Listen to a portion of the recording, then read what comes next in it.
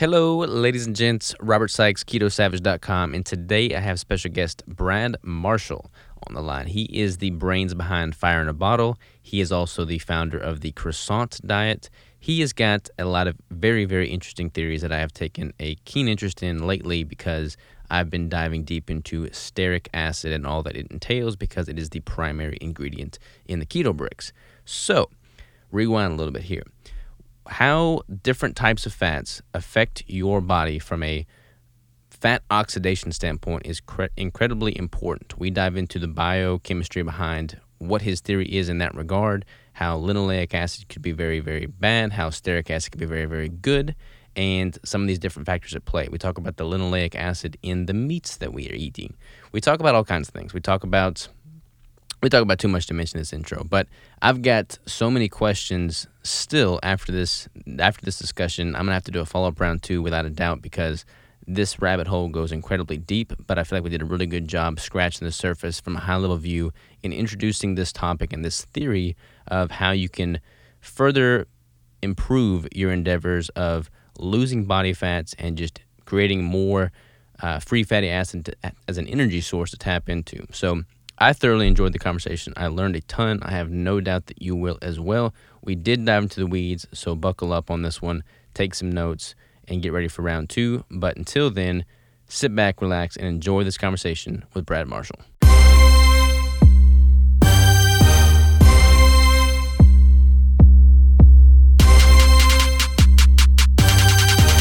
And Brad, we are live. How are you, man? I'm doing great. Yeah, it's a busy day, busy week, but I feel great. Busy's good. So I've made a mistake, to be honest with you. I typically and intentionally do not really research guests that I bring on so that I can just start with a very blank, clear slate and then learn as they speak. But I couldn't help myself. I was tempted, and I started diving into some of your content, and I realized I made a massive mistake because I got deep enough to just be dangerous. So this is probably going to be like your website alone is you cannot possibly begin to cover that in a 1-hour podcast. So we may have to do a 2-part series here, but I'd love to kind of start off with some foundational background on you and what got you into this space in the first place. Sure. It's kind of a funny story that comes from a couple different angles. So I started off as a molecular biologist. I got a degree from Cornell in genetics. And after that, I went to Memorial Sloan Kettering Cancer Center, and I was working for the Berkeley Drosophila Genome Project in my early 20s. But I've also really loved, I've always really loved food and cooking. And I was living in Manhattan, and I was living in San Francisco. And I'm a country boy. I grew up in rural upstate New York. But being in the city and seeing these like vibrant farmers markets, really kind of like, I was like, this was cool. You know, this, that whole scene I was really into. And so while I was in New York, I ended up going to the French Culinary Institute, and I got a culinary background. And at some point in my life, we were living out in San Francisco, really in El Sobrante at the time, which is north of Berkeley. And this was in the early days of Craigslist. This was when Craigslist was only in San Francisco. My girlfriend at the time, who later became my wife, she said, "Isn't this funny? Somebody's selling a whole hog on Craigslist." And I was like, "Oh, that is funny," you know, and I kind of laughed it off, but it kind of percolated there in the back of my mind for a couple of days. And I was like, I'm going to go see if that's still there. And I looked it up, and sure enough, it was still there. And I bought this whole live hog from this farm.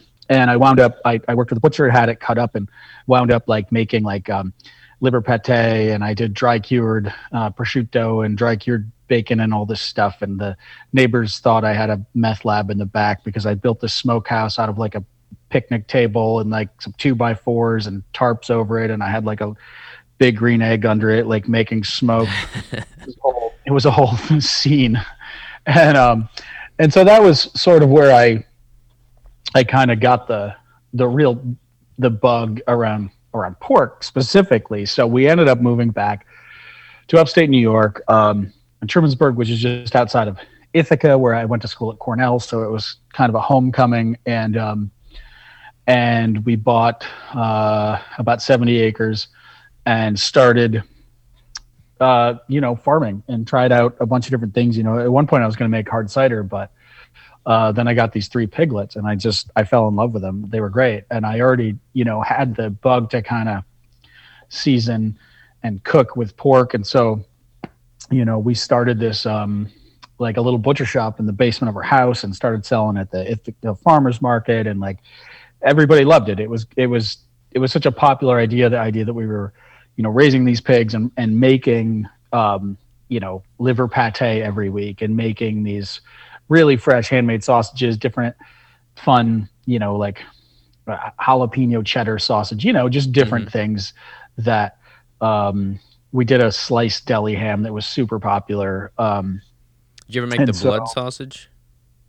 Blood sausage is something that we love and have always wanted to make. But the problem is, and this is a big problem for farms in general, is the USDA butcher shops, none of them are have the right paperwork, basically, to collect the blood. The USDA wants certain testing, and it's a whole process, and so nobody wants to do it. Gotcha. This is a problem for the whole industry in general. Honestly, is the kind of like lack of access to slaughter and meat processing. It's a huge problem. It's a problem for farmers who want to scale up their business and be able to provide a more affordable product, because you can't scale up. There's nowhere to go. It's like you can do your 5 pigs at a time, and then they're out of capacity. And it's a lot more expensive to process on a small scale than it is on a huge scale. The huge slaughterhouses, I marvel at their efficiency. I don't, I don't like the idea of industrial produced pork, but at the same time, those big slaughterhouses can operate just on selling things like the trotters and the ears and the blood, and most of that stuff ships to Mexico or it ships to China. And so, like, basically, if I'm Tyson Meats, my cost to get a pig slaughtered and processed is basically zero. As a small farm, I can spend as much or more on USDA processing as it takes me to raise the animal. So we have this huge economy of scale difference as a small farm, not only from raising smaller groups of pigs, but the cost of the processing can be substantial. Anyway, bit of a tangent. No, that's good, though. I didn't know any of that, so that's good. Right, but it's an important tangent. If people want better quality meat, that this is something that we have to be, I think, kind of thinking about as a community, because the solution is very expensive, and it's going to take, it's going to take a lot of people coming together or something to start building these more efficient, larger scale regional slaughterhouses. Okay, but I'm going to get off the soapbox on that for a second. And so anyway, right, I started raising pigs. We started selling at farmers market, and it was great. That really took off. And it ultimately grew into a USDA processing facility, and it was fun and it was cool. We were doing a nose to tail restaurant in Ithaca from pigs that were all raised here in Trumansburg, and like it was the #1 rated restaurant on Yelp in Ithaca for like 3 years. Everybody loved it. And so, that was a few years back, and now, so I'm not actually doing that anymore. It was very financially challenging the whole time to do that, and so I'm trying to do more sane. Well, I shouldn't say that. I did just come out with a croissant diet, so it's not really a more sane life. But anyway, and I had done keto. I've struggled with obesity my whole life. I've always been overweight, even as an 8-year-old, right? And most people in my family have as well. And so, as a person in my 20s, I read the Dr. Atkins book in like 2002 and started, quote, doing Atkins before people called it keto. And that was great. I lost a ton of weight. it was very successful for me back then. And then, but running the butcher shop and the restaurant and the farm, I just kind of got, there was just no time for self-care. It was like around the clock, just go, go, go all the time. And, and then you fall into the trap of eating restaurant food and, people bring in cakes and cookies, and potato chips, and you end up snacking. And anyway, by the time I was, the spring of, or I guess January of 2019, I stepped on the scale and realized that I was, tremendously overweight at that point. And so I started to do keto again, but it didn't, the weight didn't come off as fast as it did when I was in my 20s. And so that's when I went. There was I promise all these threads are coming together. So no, you're good, that's man. when I went and I read the blog Hyperlipid by Peter Dombrowski. I'm sure I pronounce his last name wrong. I'm sure I do every time. But so he has a blog, and like I say, if you just Google the word hyperlipid, it'll come right up. And it's a brilliant blog, and I've always thought it was brilliant, but it's very hard to understand. It's full of jargon. It's like there's no introduction. There's no, there's no like shallow end. You just have to dive in and learn all the jargon if you want to kind of follow along on that story and in that blog. He's a very smart guy, but it's highly technical. And so, as in over that winter of 2019, I started to go back and really read through what Peter calls the protons thread, which is kind of the core thread on his blog, and try to really understand it. And it goes into depth about the mitochondria and how mitochondrial dynamics work and all this stuff, and we can talk about that later. But as I read it, I kind of started to realize that, what he was saying is that the core kind of principle, and this is something that's evolved over a decade or more, I think, this series of blog articles. And so you can see how it changes over time. But what's emerged from it is this idea that that saturated fats carry a very specific message. And that message is really targeted at your, especially at your abdominal fat, your visceral fat. When you eat saturated fat, it moves through your bloodstream and it goes to most especially your visceral fat. And when your fat cells start burning highly saturated fat, they produce what are called reactive oxygen species. And that is essentially a signal to those fat cells that causes them specifically, not your whole body, but those fat cells specifically, to not react as strongly as insulin, which is another way of saying they become mildly and reversibly insulin resistant while they're metabolizing saturated fat. And what does that mean? Well, one of the main things that insulin does is it tells your fat cells to stop doing the process of lipolysis. And lipolysis is when the fat cells are releasing fat for the rest of the body to eat, right? So it's causing your fat cells to essentially unload their cargo for the rest of the body to consume. And so when insulin is signaling very strongly, the fat cells stop releasing fat. Obviously, if you want to lose weight, you want your fat cells to keep releasing fat, right? And so, conversely, the opposite of that, if you eat polyunsaturated fats, which are highly unsaturated fats, with those fats, they don't produce the same amount of reactive oxygen species in the fat cells, and the fat cells stay very insulin sensitive. So if you're eating a lot of polyunsaturated fats, then your fat cells are going to say insulin sensitive, and when you eat, they're going to totally shut off. They're going to totally stop releasing fat to fuel the rest of your body.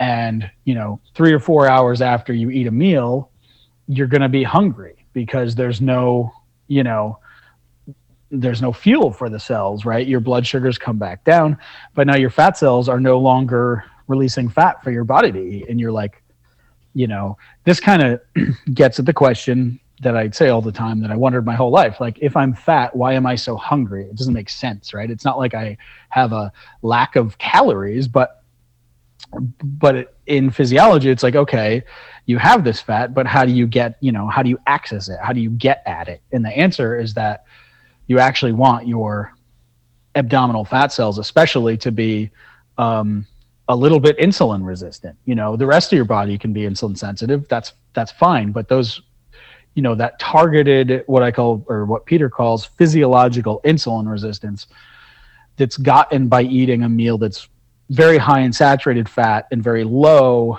in polyunsaturated fats, especially, but also all unsaturated fats in general. That kind of meal keeps you in what I call fat burning mode or fat releasing mode. And so there was a paper that was referenced on hyperlipid. It was a thesis by a woman named Valerie Reeves, and she had fed mice this diet of it was like starch, and I think there might have been sugar in it, I'm not sure, and it was very high in something called stearic acid, and all stearic acid is it's long chain saturated fat. It's named after steers, which are male beef cows, right? Mm-hmm. That we eat for meat, because beef fat is, as fats go, is relatively high in stearic acid. It's not the highest. The highest things are cocoa butter and specifically the kidney fat of grass-fed beef. There's a few other weird tropical oils out there, but those are probably the single two best sort of commonly available. It's not that hard, easy to find pastured beef suet or kidney fat. But anyway, in her thesis, she fed rats starch, sugar, and stearic acid, and they became very lean.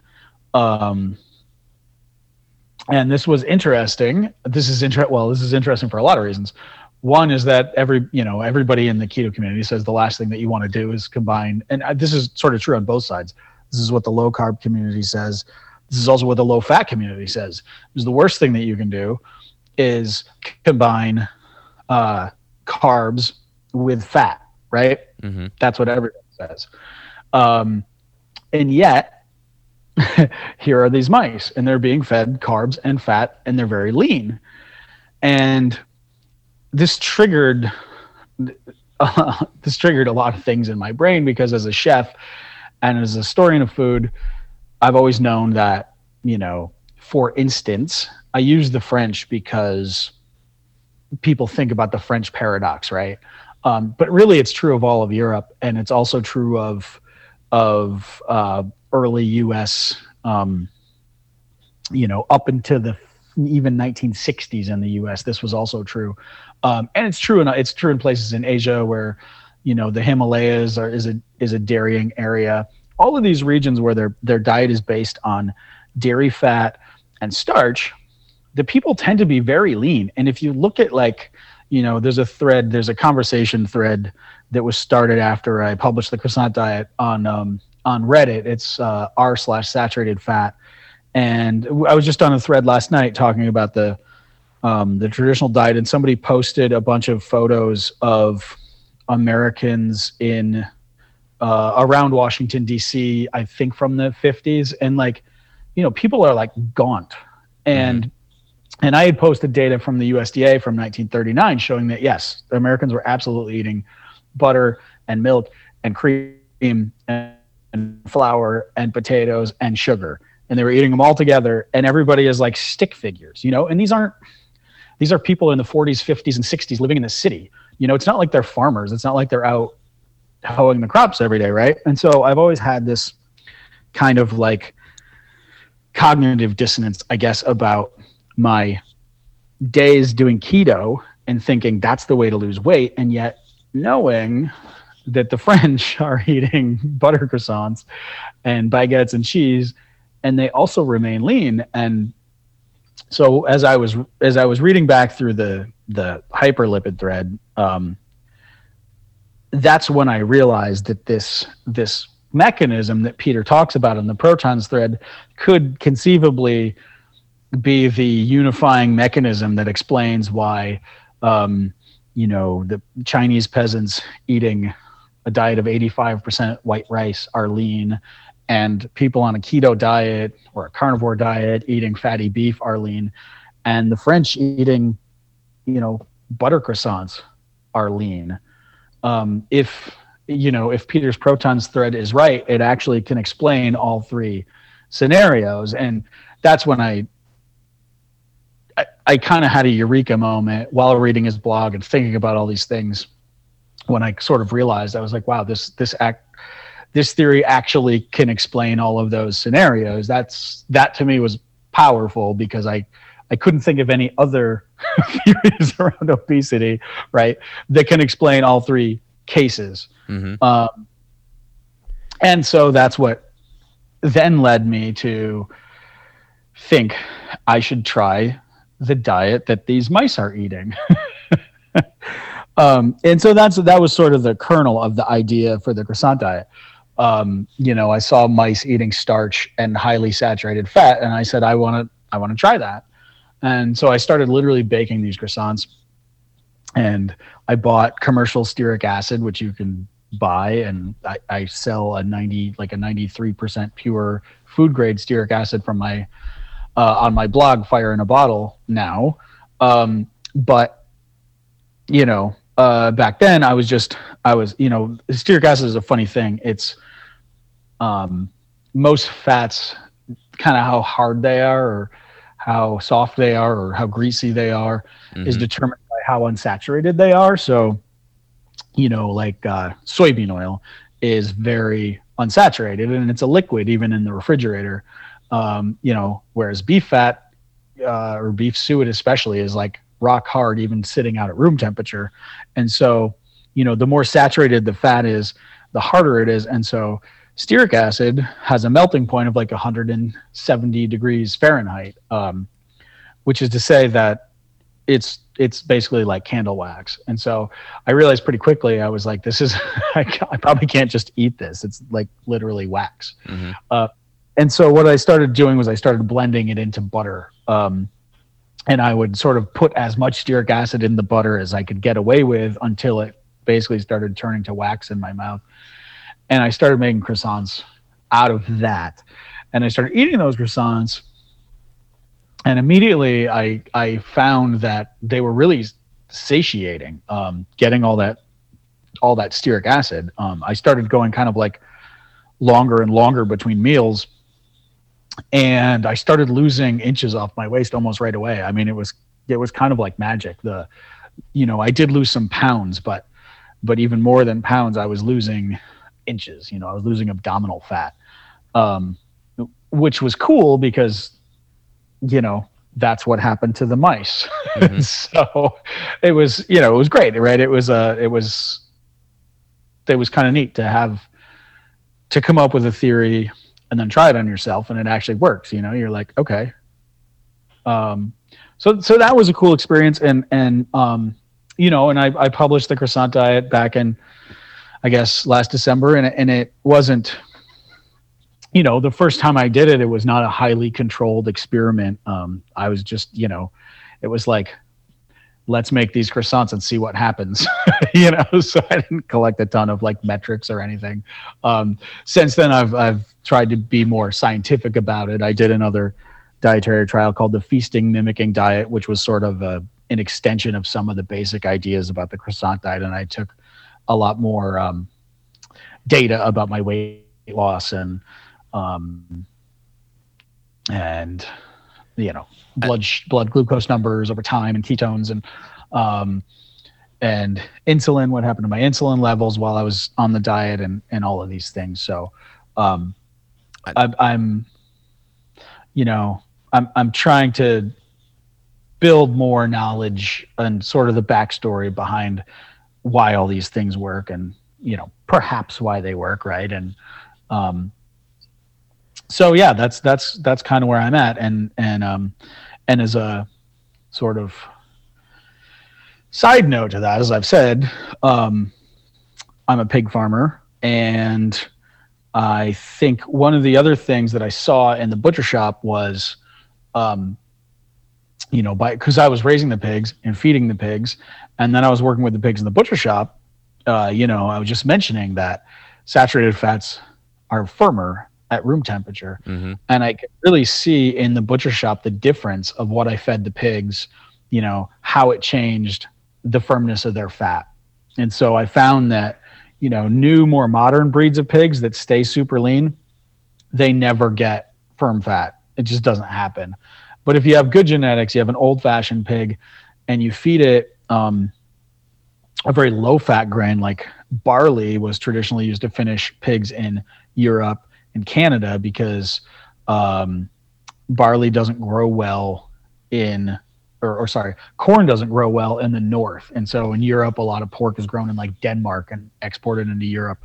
Um, and those were the traditional grains. And so that pork fat from Europe was known to be firm. It actually fetched a higher market rate. So American pork traditionally, you got like 30% less for it in a European market because they knew that it was going to be corn finished and it was going to be soft. And the reason that it's soft is that we feed it corn, and corn is a lot oilier than barley. And so, so pork in this country, and also chicken even more especially, is basically a Trojan horse for these polyunsaturated fats, this corn oil, this linoleic acid.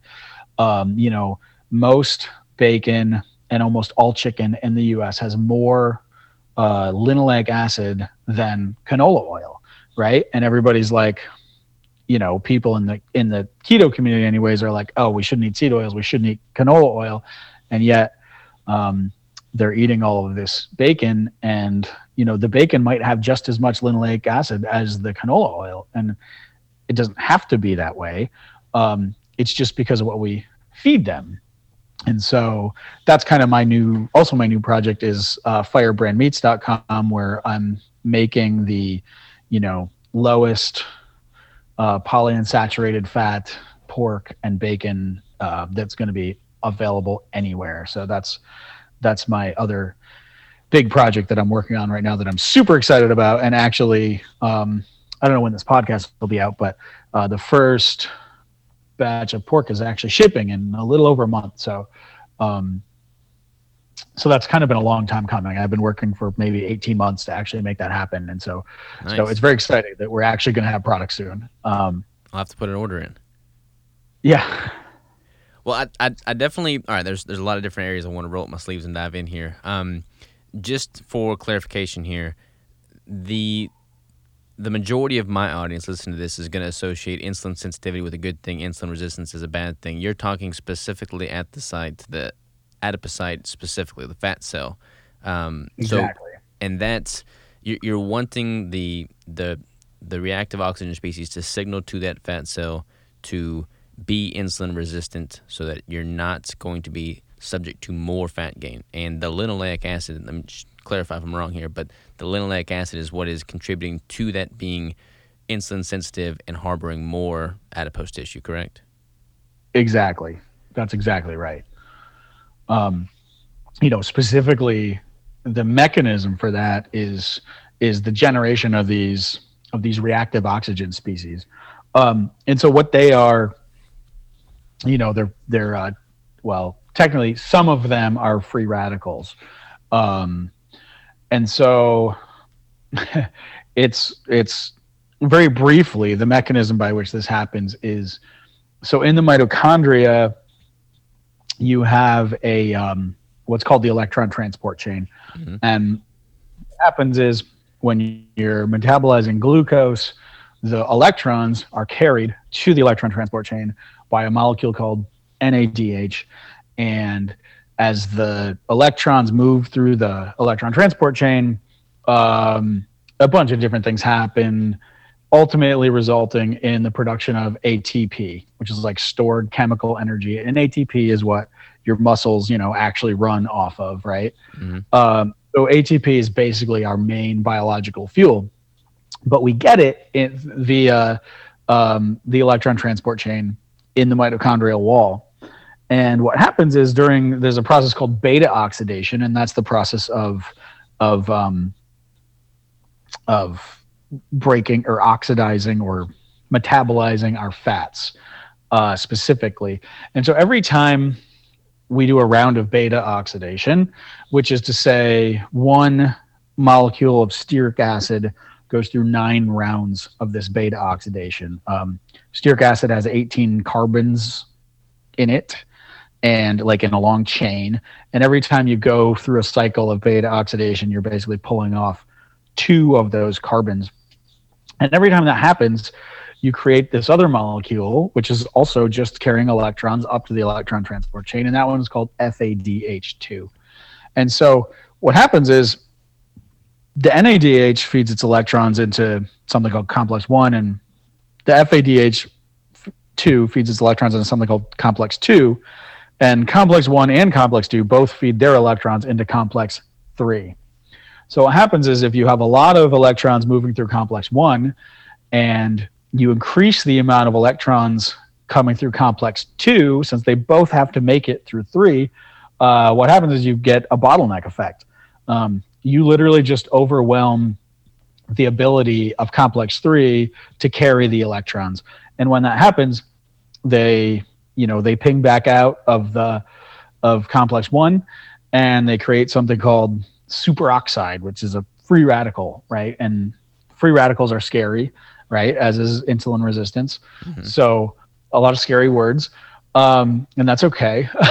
We actually have something called superoxide dismutase, which is an enzyme, and it's really interesting. It's actually the fastest enzyme that we have ever discovered. It's probably the fastest enzyme in the world. And all it does is it changes superoxide dismutase into hydrogen peroxide. It changes superoxide into hydrogen peroxide. And so very quickly, these free radicals get changed into hydrogen peroxide. And hydrogen peroxide is kind of cool because it is an oxidant. It's not nearly as reactive as something like superoxide, which is a free radical. The hydrogen peroxide is also unique in that it can diffuse through membranes. So superoxide is an ion. It's got this extra unpaired electron, which gives it a negative charge. And cell membranes are fat. They're the phospholipid bilayer. They're made out of fat, and so charged molecules can't get through. But hydrogen peroxide is actually neutral. It's H2O2. It has a neutral charge, and it's one of the only things that is water soluble, but it can also move through fat. So it's almost both water and fat soluble at the same time. And so that gives it the ability to actually diffuse out of the mitochondria and into the rest of the cell. And this is really interesting because, if we look back evolutionarily speaking, what is a mitochondria? Well, at one point, a mitochondria was literally, we think, a bacteria. And at some point in time, a cell came along and engulfed the bacteria and tried to eat it, presumably, because that's how like an amoeba eats. You think about an amoeba surrounding it's whatever the thing it's going to eat, and it sucks it inside of itself, and then it dumps digestive juices in there, and it eats whatever the thing is. Mm-hmm. But for some reason, at some point in time, an amoeba-like cell engulfed another cell, and the other cell, instead of getting digested, just ended up living there. Stayed for good. It's like the guy on the couch, and that's kind of what the mitochondria is. And so now you've got a system where you basically have one cell living inside of another larger cell, and the nucleus of that cell, where the kind of the brains of the cell are, has to know what the mitochondria is doing, right? They have to have a way of talking back and forth. And so when the mitochondria is generating a lot of superoxide and therefore generating a lot of hydrogen peroxide, that peroxide can diffuse out of the cell or out of the mitochondria. It can go into the main part of the cell where it can activate things like transcription factors, which can then go into the nucleus and affect what proteins and enzymes that the cell is making based on knowing what the mitochondria is doing. So the way that the nucleus of the cell knows that the cell is metabolizing fat is that the mitochondria is making these reactive oxygen species. But if you eat soybean oil and the mitochondria starts burning polyunsaturated fats, they don't make the reactive oxygen species anymore. And so now the nucleus of the cell no longer knows that the cell is burning fat. So you have this really ancient regulatory mechanism that is essentially broken if you eat too much linoleic acid. It essentially disrupts the whole basic biology of the organism, right? And there's an article in my blog. It's one of my favorite articles. Nobody ever reads it, to be honest with you, but I think it's great. It's called something like 2 Elegant Experiments that demonstrate that ROS is the signal. And one of them, I talk about C. elegans, which is a nematode, which is a little 24-cell worm, and it lives in the soil. And what it does is it cruises through the soil and it tries to find, it eats like things that plant roots exude. So it's looking for like little pockets of glucose that it can eat. And then when it finds glucose, it wants to reproduce because it's lived its life dream. It sort of found its happy home, and it's gonna then go on to create the next generation of C. elegans. And they only live about 18 days. But if you in the lab, if you deprive them of glucose, they'll actually live longer. They'll live 3 or 4 more days, which is a long time if you only live 18 days. And so the reason they do that is they think, okay, there's no glucose around. This is not a great place to reproduce. We should keep looking, for a better source of glucose before we reproduce and then die, right? But what's really interesting about that is if you deprive them of glucose and at the same time give them an antioxidant, they don't live the extra 3 or 4 days. So an antioxidant actually, in the presence of an antioxidant, they fail to respond to the fact that they're in a glucose poor environment, because what happens to them when they're in a glucose poor environment, they're forced to live off their own body fats and they make ROS. And when you give them antioxidants, the antioxidants soak up all that ROS. So the worms don't know that they're burning fat if you give them enough antioxidants, and therefore they fail to elicit the correct biological response to that stimulus. So just to make sure I'm following you, to me, humans are the same. Okay, humans are the same in that regard, from like an evolutionary standpoint. Mm-hmm.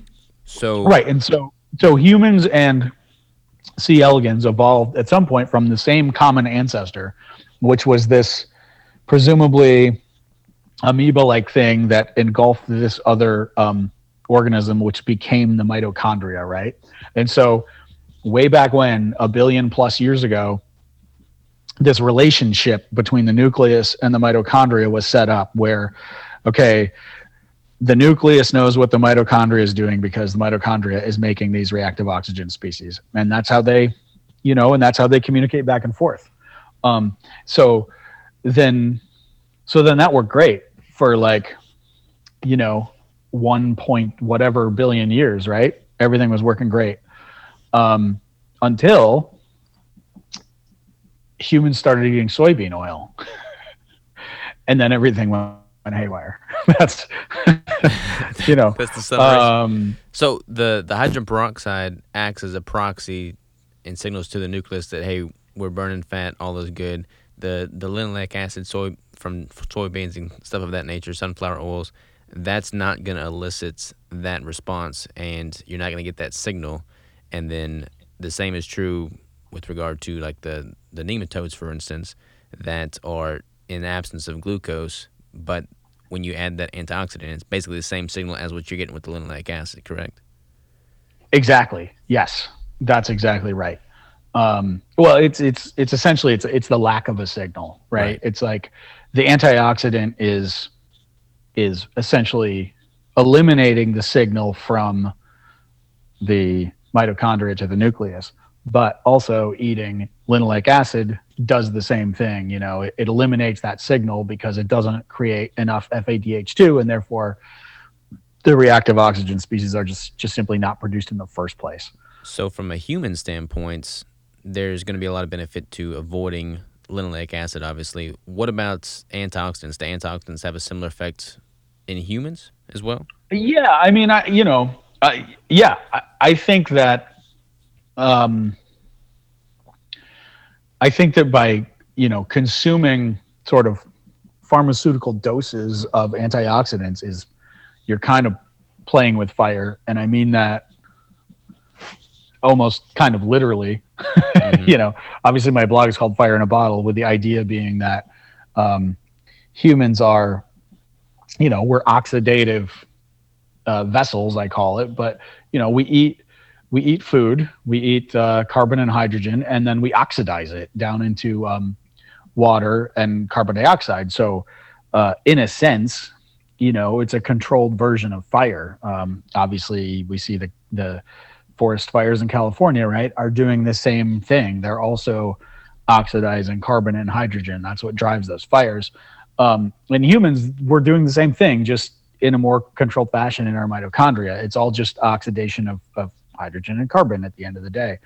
And so when I say that eating a bunch of antioxidants is playing with fire, I actually kind of mean that literally. If you're an organism that relies on oxidation to live, maybe you shouldn't eat things that are gonna, quench that fire. So that's from a high level perspective. But you can also see in that same article with the C. elegans on my blog, I talk about a trial where humans did young men, they did an exercise regime, and one group took I think it was vitamin C and vitamin E, a couple of easily available over-the-counter antioxidants, and the other group didn't take any antioxidant supplements. And then they both went through the same exercise regimen.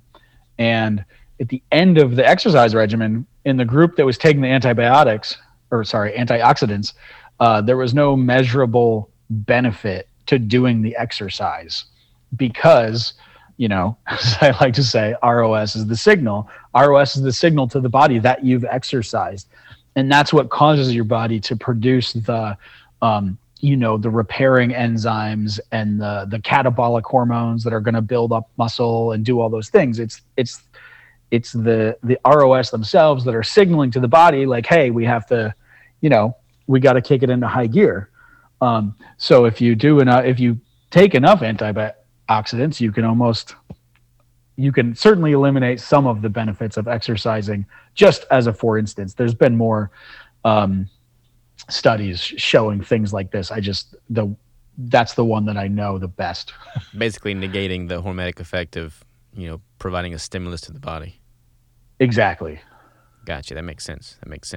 I want to play devil's advocate with you here because I'm 100% on the same page with you in that people need to be prioritizing the source of their macronutrients, the quality of those macronutrients, the micronutrients. You can't just look at it from a macro standpoint, and put all fats in the same category. However, Right. There's been a lot of people that have obviously lost a lot of weight with keto and low carb options that have not dug anywhere near this deep into the sourcing of their fats. They'll just eat a diet of bacon and cream cheese, and they'll lose a lot of fats. What is the caveat there? Sure. And so, obviously, there are a lot of individual differences in people's biology. And the signals that I'm talking about, right, are not the only signals that control things like obesity and satiation, but I tend to think that they're important, very low level signals that kind of underlie everything. And so, I think some people, there are other things that are involved, such as leptin, and there are, there are these. I'm spacing on the name, but your intestine makes this whole class of hormones that are released after a meal, like straight out of your intestine, and those can affect your level of satiety. And so this, it's a complicated thing, and obviously not every.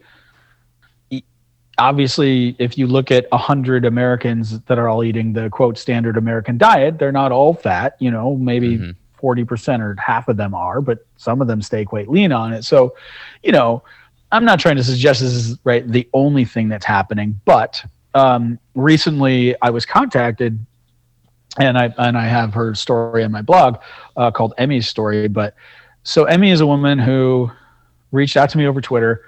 I'm fire_bottle on Twitter if anyone wants to follow along. And she said, hey, I read your blog a couple of months ago, and I was interested. She said, I've been doing keto and carnivore, various versions, and she was for about 6 years now. She's a postmenopausal woman, and, she had gained weight. She wasn't tremendously heavy or anything, but she was, significantly over the weight that she wanted to be at. And she said, I've tried everything. She said, I went strict carnivore for 2 years and I didn't lose a pound, or a kilogram in her words, because she's European. And so she said, I read your blog and I made some changes, and she eliminated like the chicken and the pork fat. And she switched over to using a blend of butter and cocoa butter, which is very high in stearic acid. And she said, when she made that change of switching her fats, she started to lose weight. And she said, at first it was just grams per day, like very tiny amounts. But then she said, after she had done it for about 3 months, her weight loss actually started to accelerate. And she said she lost, I think she said 1.5 kilos in a week.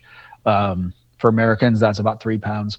And she very quickly hit her, after 3 months of this very gradual weight loss, which she said she had actually literally never seen on any other diet, all of a sudden the weight loss accelerated, which is kind of exactly what I would predict, because, one of the things, if this theory is right, one of the things we're battling is our stored body fats. And so, when you think about a mitochondria, it's burning some fat that's dietary fat from your last meal that's still sort of in circulation, but it's also burning a lot of your stored body fat. So if you've been eating, in her case, probably bacon and chicken fat, you're going to have a lot of those stored polyunsaturated fats.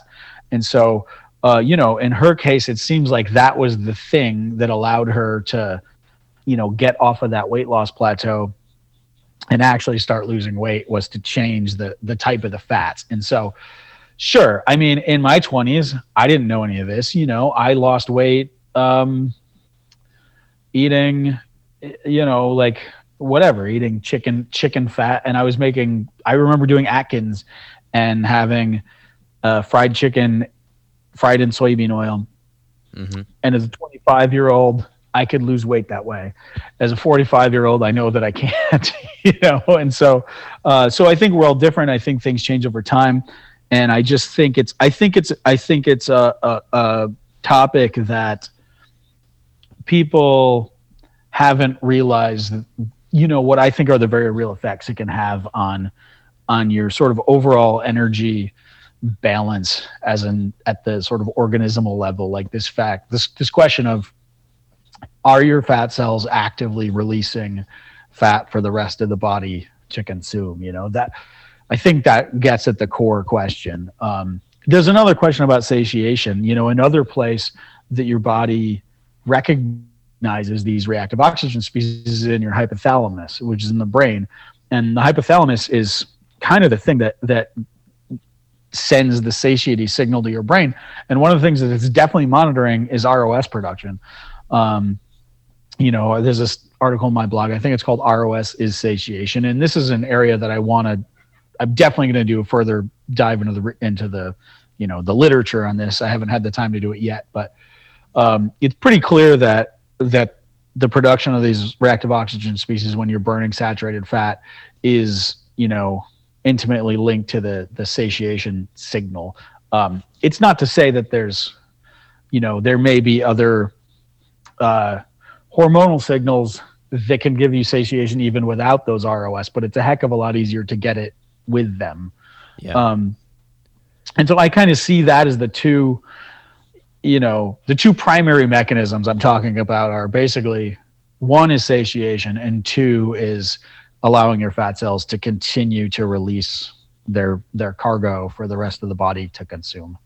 I'm totally on board with this. I think it makes a lot of sense, and I feel like it makes this type of dietary protocol much more sustainable and healthy. Because when you look at all the different dieting protocols out there's a myriad of factors that could be contributing to weight gain or weight loss. And, I've done all these different diets, and I've had a lot of luck with keto. But the thing I like about what you're philosophizing here is that it really puts a significance on the source of those foods, the source of those macros. And I feel like that's definitely next level and a place where people should strive to prioritize, because, taking in a bunch of polyunsaturated fats just simply to get your fat macros up for the day is just not a smart way to go about it. I mean, if you're prioritizing foods that are very high in stearic acid, very low in linoleic acid, then you're going to get food that's been fed a better quality diet to begin with, and your health is going to benefit as a result.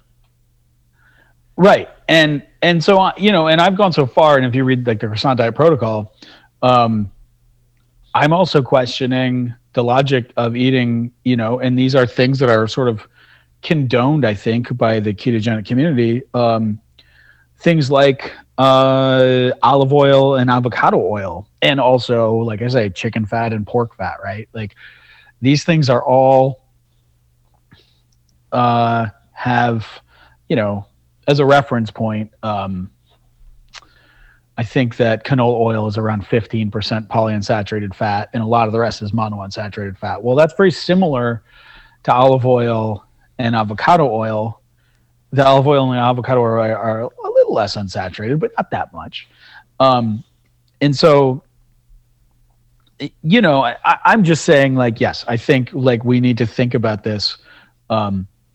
Think about all these different sources, and so I say on the croissant diet, I say, yeah, don't eat olive oil, don't eat avocado oil, don't eat nuts, don't eat chicken fat, and don't eat, bacon from pigs that are finished on corn, and maybe even, another thing. A lot of things changed to make our, like, especially our pork different from our historical pork, because back in the day we had basically heritage breeds of pigs. Those pigs were able to make their own fat.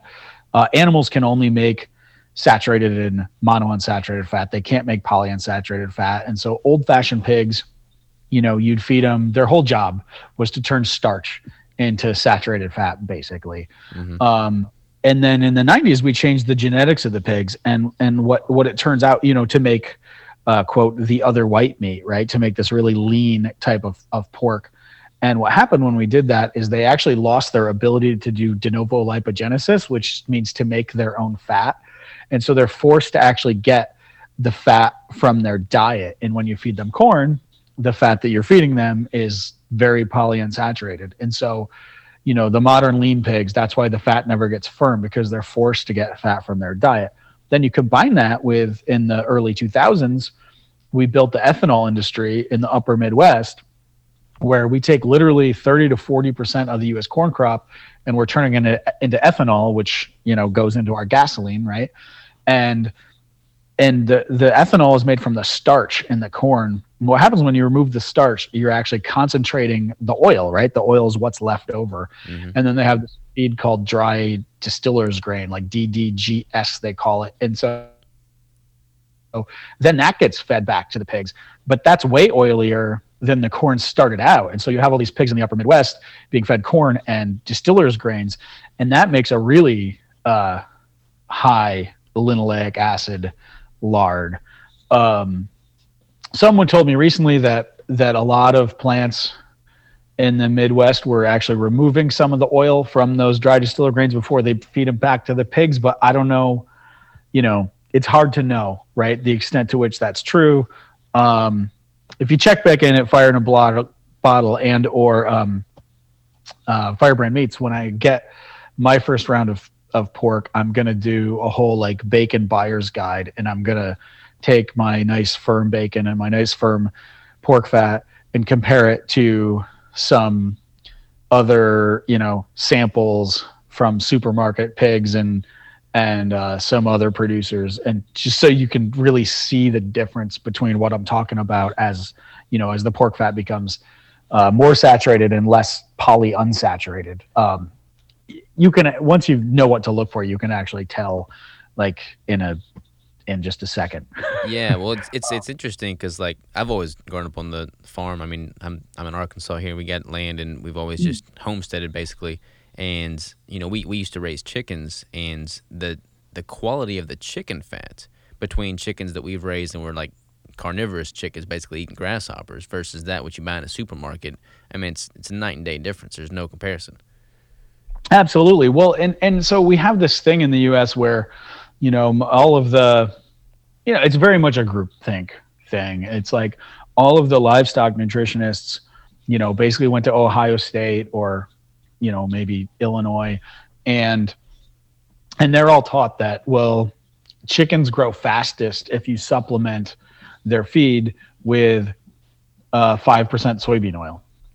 And so they think, oh, well, we have to feed pigs, or we have to feed chickens this supplemental soybean oil on top of the oil that's already in the corn, right? And so almost every broiler chicken in the US is fed 5% supplemental soybean oil on top of whatever ration that they're given, which is almost always corn and soy to start with, and then just some extra soybean oil on the top just to get them to market 3 days faster. And unfortunately, that's true whether or not the ration is commercial or organic or non-GMO, because all of the, even if you're an organic feed mill, you're still going to call the nutritionist for Ohio State, and they're going to say, yeah, well, you have to put 5% soybean oil in it. Mm-hmm. And so this is a really, really widespread problem. And it's literally only because, the universities have decided that, yes, all chicken feed needs to have 5% supplemental soybean oil. And it's a frustrating problem for me because you can't get feed mills to like make you feed that doesn't have extra vegetable oil in it. Yeah, it's insane when you stop and think about what they're mandating. Yeah, exactly. So, Yeah. so I wanna pick your brain about there's a lot of things I want to pick your brain about still. So the stearic acid, I want to dive a little bit deeper into that because that has got a personal interest of mine because I make a product. It's called the Keto Brick. It's 1,000-calorie keto brick, and it's got its primary ingredient is cacao butter. So cacao butter is the highest, most concentrated source of stearic acid, followed closely by beef suet. Correct? Right.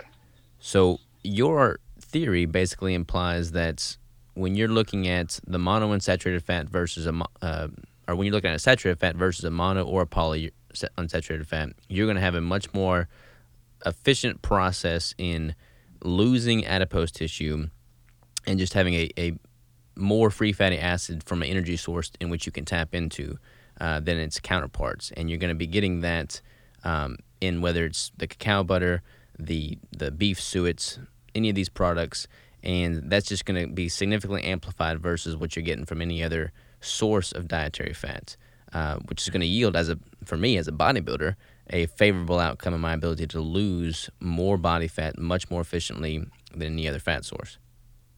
Yeah, absolutely. That's exactly right. And of course, the theory boils down to what is the FADH2 to NADH ratio of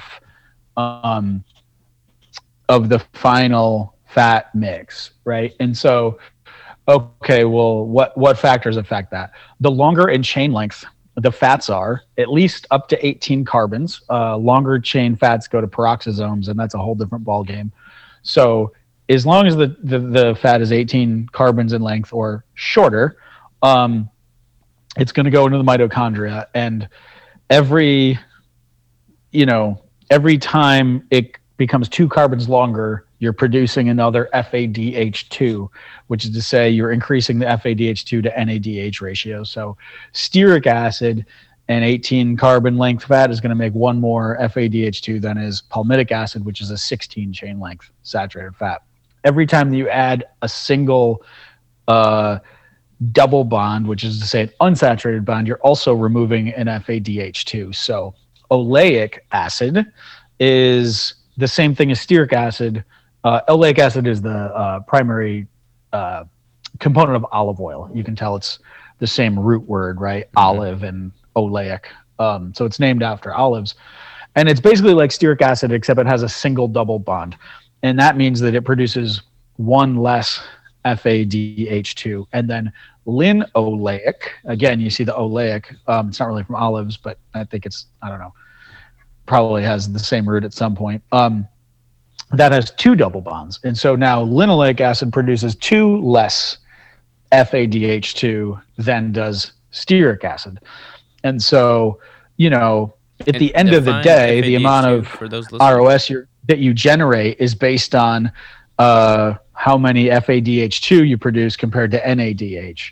And so either by, so it's really about ratios, right? It's like if as you add linoleic acid, you're removing FADH2s. As you add stearic acid, you're adding FADH2. And what you want to do is kind of maximize the FADH2. So it's about the final blend, right? It's like about the final octane of the blend. But cocoa butter is great because it's very low in linoleic acid.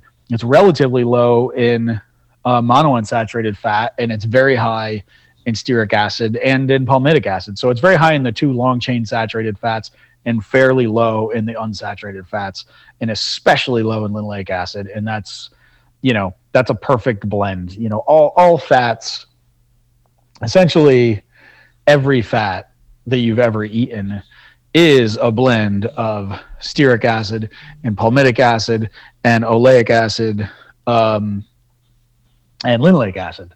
That's true of soybean oil.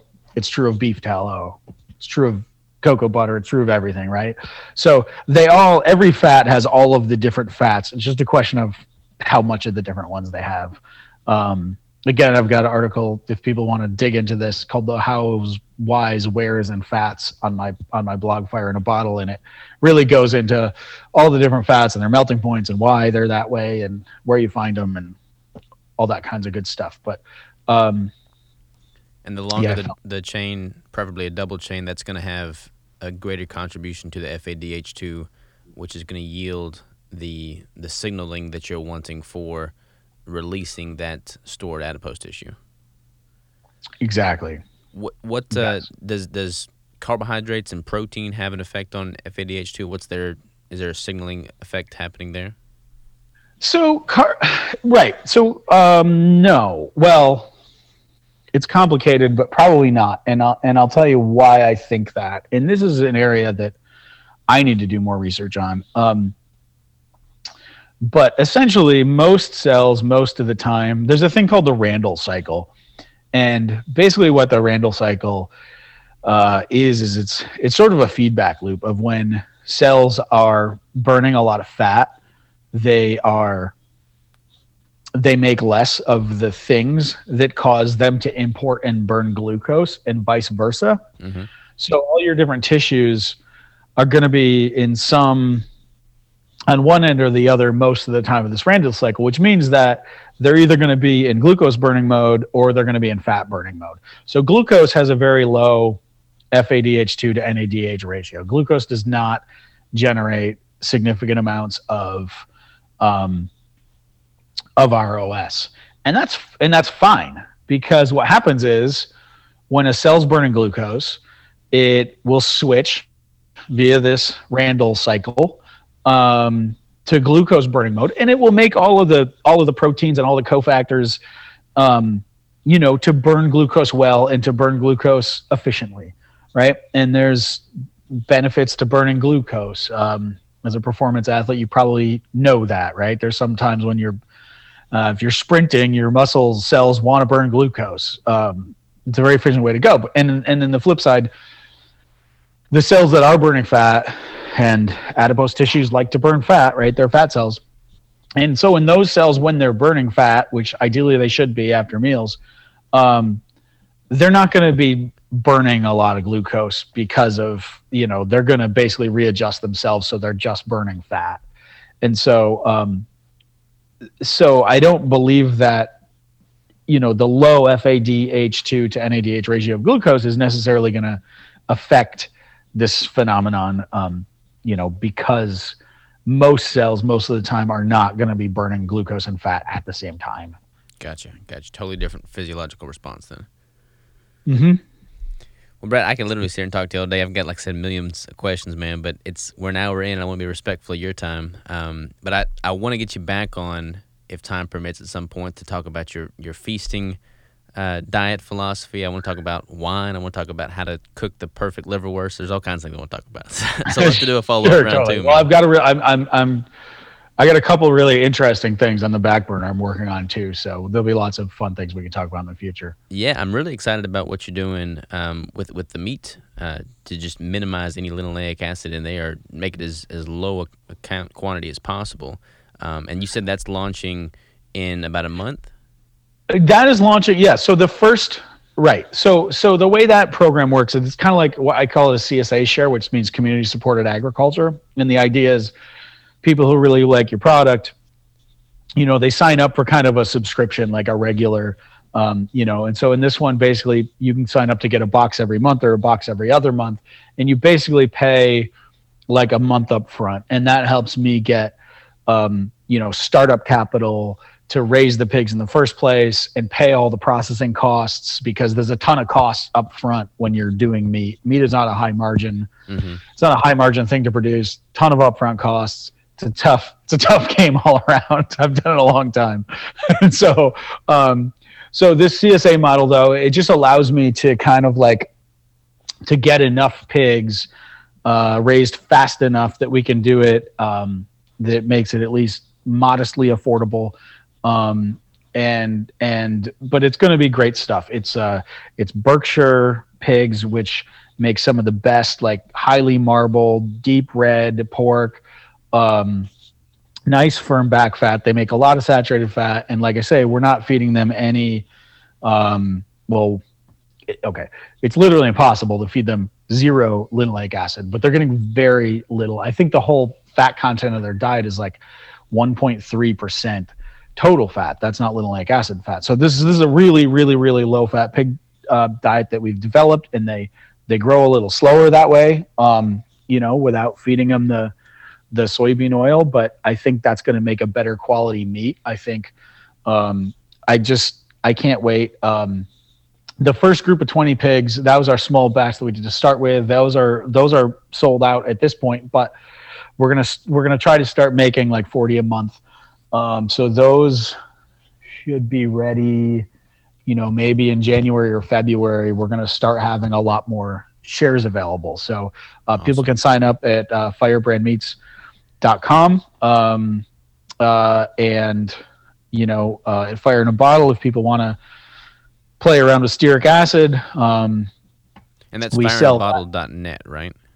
That's fireinaBottle.net. That's right. And if you Google for Fire in a Bottle, or if you Google for the Croissant diet, it'll come right up. And we've got that, and we're selling the stearic acid enhanced butter oil that I use to make the croissants as well. So if anybody wants to try any of this stuff, they can get it. And yeah, I'm just really excited that the pigs are going to be. I actually spent most of my day doing logistics around Firebrand Meats and making sure that I've got the slaughterhouse and the meat cutter and the bacon guy and all the transport guys all lined up. There's an incredible amount of logistics required to run a meat business. So it's it's an endeavor. That's awesome, It's a lot man. more exciting than Yeah, it's exciting. I'm the excited stearic for you. acid is a great product, but it's it's like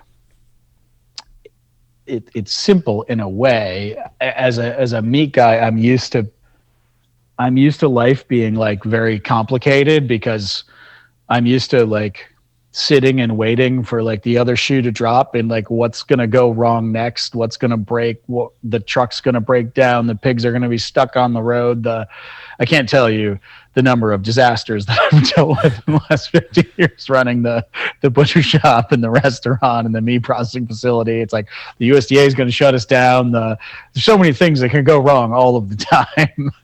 And the machinery is going to break. There's going to be a snowstorm. We can't get the truck on the road. It goes the list of ways that running a meat business you can get hosed is endless and fascinating. So we could probably do several episodes about foibles of being a meat farmer, but we'll have to save those for next time. But anyways, I guess why do I go into that? Mostly because it's funny. No, it's awesome, But man. Like I love business, and you've got all kinds of but stories. So that's a whole nother podcast and a half right there. yeah, totally. So so I'm super excited. The pigs are gonna be shipping. I believe the first week in December is going to be the very first Firebrand meat shipment ever, and then after that, we're just going to try to keep building it. Awesome, Brad. Well, I will definitely support you in any way I can. I'll put my name in the hat for an order, and I can't wait to give it a shot, man. Excellent. And if I could just plug a couple other things, I know I already said it, but just to reiterate, if people want to follow me on Twitter, it's fire_bottle. I also have a Facebook page and an Instagram that I keep saying I'm going to spend more time updating and never seem to quite get to. But if you're an Instagram or a Facebook person, you can follow me there too. And maybe someday I'll get my act together. And there's a great discussion group about all this stuff, the stearic acid, etc., on Reddit under the r/saturated fat subreddit. So that's another really good place to follow along and contribute your own stories to this. Well, I'm definitely diving into the stearic acid a lot right now, so I will most certainly be reaching out again in the future and picking your brain further. Nice. I love it. Well, I appreciate it, Brad. Until then, man, you have a good one and keep killing it. Yeah, you too, man. Take Thank care. you.